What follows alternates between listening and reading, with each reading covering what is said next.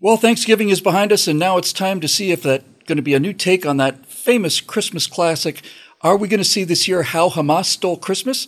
Hi, everybody. I'm Bill Whittle here with Steve Green and Scott Ott, and I know it sounds like it's being flipped, but it's actually not. We saw during Thanksgiving pro-Palestinian protesters glue themselves to the road in the Macy's Thanksgiving Day Parade in order to show regular Americans just how to make you hate a cause that you may have been neutral about before. I don't think anything has done more for the petroleum industry than the Stop Oil movement and their constant roadblocks and all the rest of it. But these people seem to think it's working. And we hear reports from PJTV, and our friend Steve Cruiser did a report about how already pro-Palestinian protesters have disrupted just a simple Christian gathering that's, getting ready for the holidays. And there seems to be some indication that the pro-Hamas protesters won't just stop with Thanksgiving and all the rest of it. They're going to find a way to not only protest during Christmas holiday things, but to interrupt them in order to get our attention. Scott, we talked about this a couple times. You often talk about salesmanship and how to win people over and so on. And honestly, from the first time I ever heard of Palestine, ever, was when I was 13 years old watching the 1972 Olympics. And the next thing I know, these guys in masks have just murdered innocent, 13, I think, innocent Israeli hostages who had faces and names, shot them in the back of a helicopter, threw grenades in there. This is my introduction to Palestine, as a masked guy on a roof with a rifle underneath the Olympic flame of peace, making a travesty of everything that people believe is noble. So do you think that this is going to happen? And if you do think it's going to happen, even if it happens a little bit, do you think it's going to help Hamas's cause in the West here? Or are you more along the lines of my opinion, which is good? Let's just find out exactly how many people feel this way, and let's find out just how tone deaf they are about things in this country. I think the idea that Hamas and their supporters, and there are many more who are not officially part of Hamas, who are in the Gaza Strip, for example, who are supporters of Hamas and who we're led to believe are now just innocent civilian bystanders. But I think that it is not in their makeup to desire good public relations. I think that is a template that the American media puts upon them, basically trying to make it seem like there's somebody in Hamas that cares about generating good PR. It's a terrorist group. Terror is the process of making someone afraid. The reason why that picture of that guy with the rifle and the mask from 1972 sticks in your mind is because it was designed to scare you and to stay with you. And that's exactly what they tried to do on October 7th. Yes, they wanted body count, but more than anything, they wanted horrifying spectacle, because they want you to be afraid of them at all times. Now we're led to believe there's the Hamas health ministry reports on how many people passed away or how many children are in ICU and stuff like that. Oh, the Hamas health ministry. You mean the people who, flew hang gliders in so that they could burn babies alive and kill grandmothers? Those people, who's the public relations spokesperson for that group? It's absurd that anybody would think that this kind of behavior was going to engender sympathy for them. And now they're useful tools in the United States, some of you who may be of Palestinian extraction or may have moved here from that area of the world. But a lot of them are just hapless dupes who decided they want to be part of some sort of cause, and you glue yourself to the street out there. And whether you realize it or not, my sticky friend, you are part of a terrorist group. You are now part of the process of making people afraid. It's a really interesting point, Scott. It really is. And Steve, we're both pretty big on history, especially the Cold War. And one of the things that you see when you look back on the Cold War is this idea of mirroring, where the United States would treat the Soviet Union as if they wanted to do the same motivations that we would. So we'd extend an olive branch, thinking that if somebody extended us an olive branch, then we'd respond positively. Well, their country's been invaded every century or so, and they don't see olive branches as olive branches. They see it as a sign of weakness and so on. And so we give them the things that we think will make them respond the way we want them to, but what we're really doing is giving them the things that would make us respond the way that we want to. This is called mirroring. So when Scott said that mask figure on the balcony in the 72 Olympics was designed to frighten you, I think he's absolutely right. But the reason I bring up the mirroring is because they didn't frighten me at all. They made me very, very angry, but they didn't frighten me. And I'm wondering if this whole thing is just this kind of absolute blindness to the reality of who we are as a people. I think it's possible that they actually think that we're frightened of them. And I think it's possible that Hamas thinks that Israel is frightened of them. I don't think, look, Israel is on their guard for them, and we are on our guard for other things as well. But I'm not frightened about these savages. I'm not frightened about them at all. I know full well what civilized people can do to people like this if they decide to put their mind to it. We're seeing that going on right now. What do you think is behind this? I think for most of the people that glue their hands to the sidewalk in a Macy's parade are people who are looking for attention. They're virtue signaling. They're basically trying to say, look how sophisticated I am. All of you American knuckle-dragging idiots are supporting Israel, but I'm sophisticated enough and I have enough of a wide worldview and I have enough compassion, I have enough knowledge of history, to be able to say that no, this is the injustice here. Look at how special I am. Yeah, when it became clear just a couple of days after October 7 that Israel had taken the gloves off, my first thought was that at the end of this, Gaza is going to look like any city on the Rhine in 1945 after the U.S. 8th Air Force had gotten its way with it. Or Tokyo.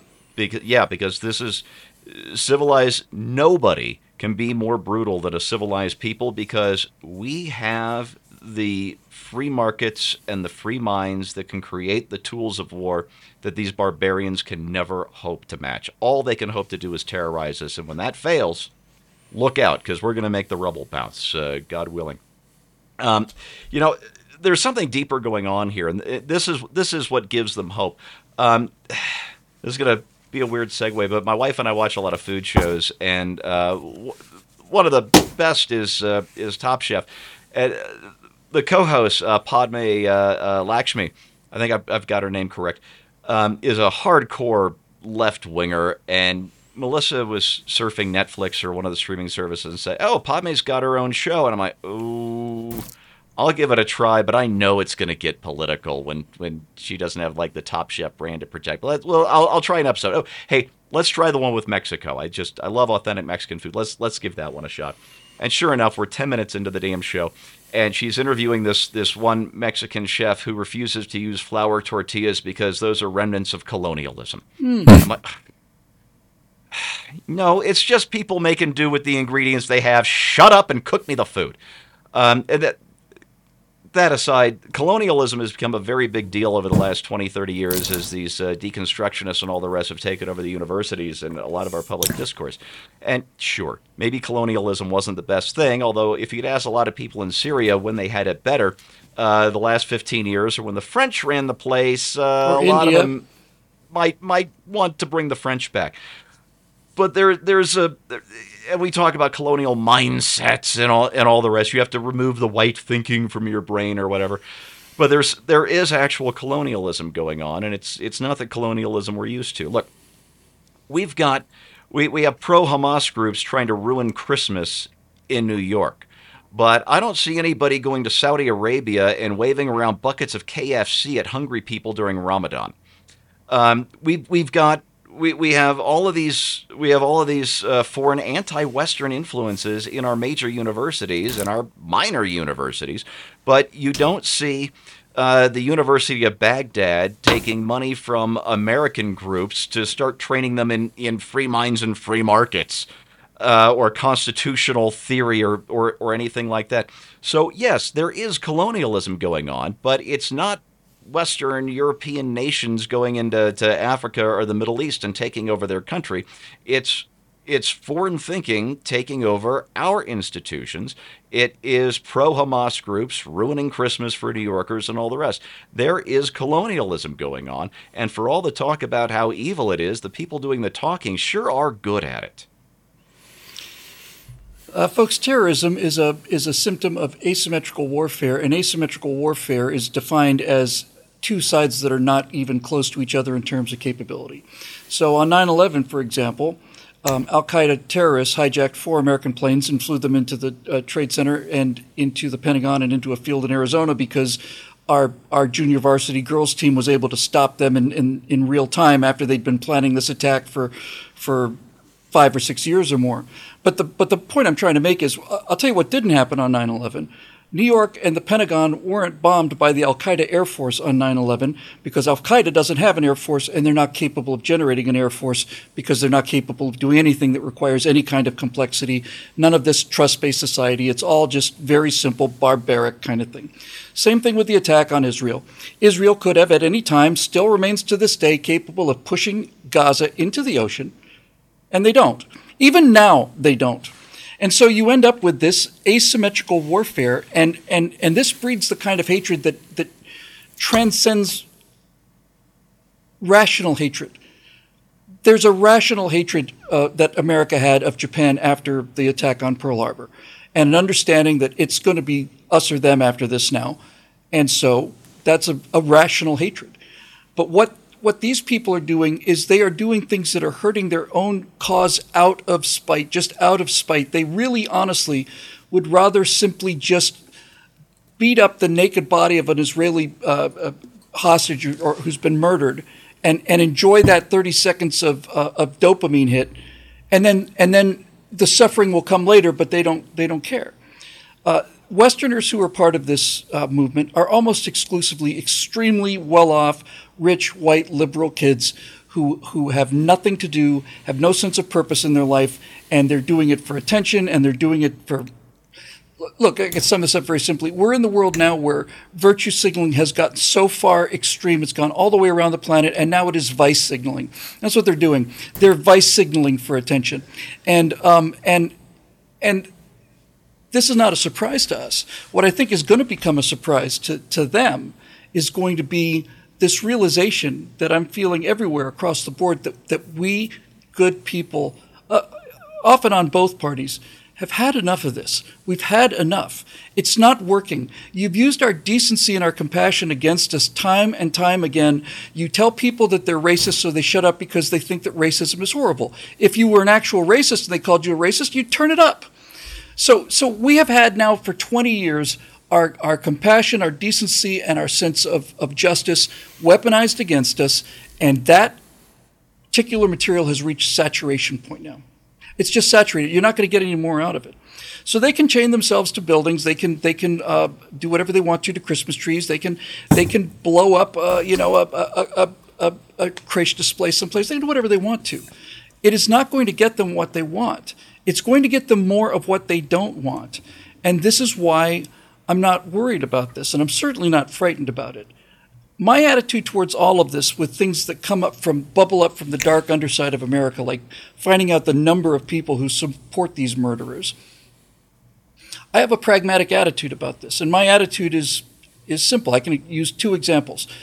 The only thing worse than going down into your basement and shining a flashlight around and finding out that your foundation has been eaten out by termites is not going down into the basement and shining a light around and finding your foundation has been eaten out by termites, because once you do that, you can start to correct it. Likewise, the only thing worse than getting a diagnosis that you've got cancer is not getting the diagnosis that you've got cancer, because it's another day that cancer goes unchallenged. The day you get your diagnosis is the day you start fighting back. So I'm perfectly not happy, but I am rational enough to realize that the more of this that they do, the more these anti-oil protesters decide to stop traffic, the more that all of these virtue signaling lunatics create more and more and more and more hatred towards their cause, the better I like it. It's not a pleasant experience, but it's a necessary one. Come and check us out on our brand new BillWhittle.com website. It's flashy, it's cool, it's fast, it's fun, and if you like it, you can just hang out there and soak it all up. We've been working on it for a long time. But until then, for Steve Green and Scott Ott, I'm Bill Whittle, and we'll see you next time on Right Angle.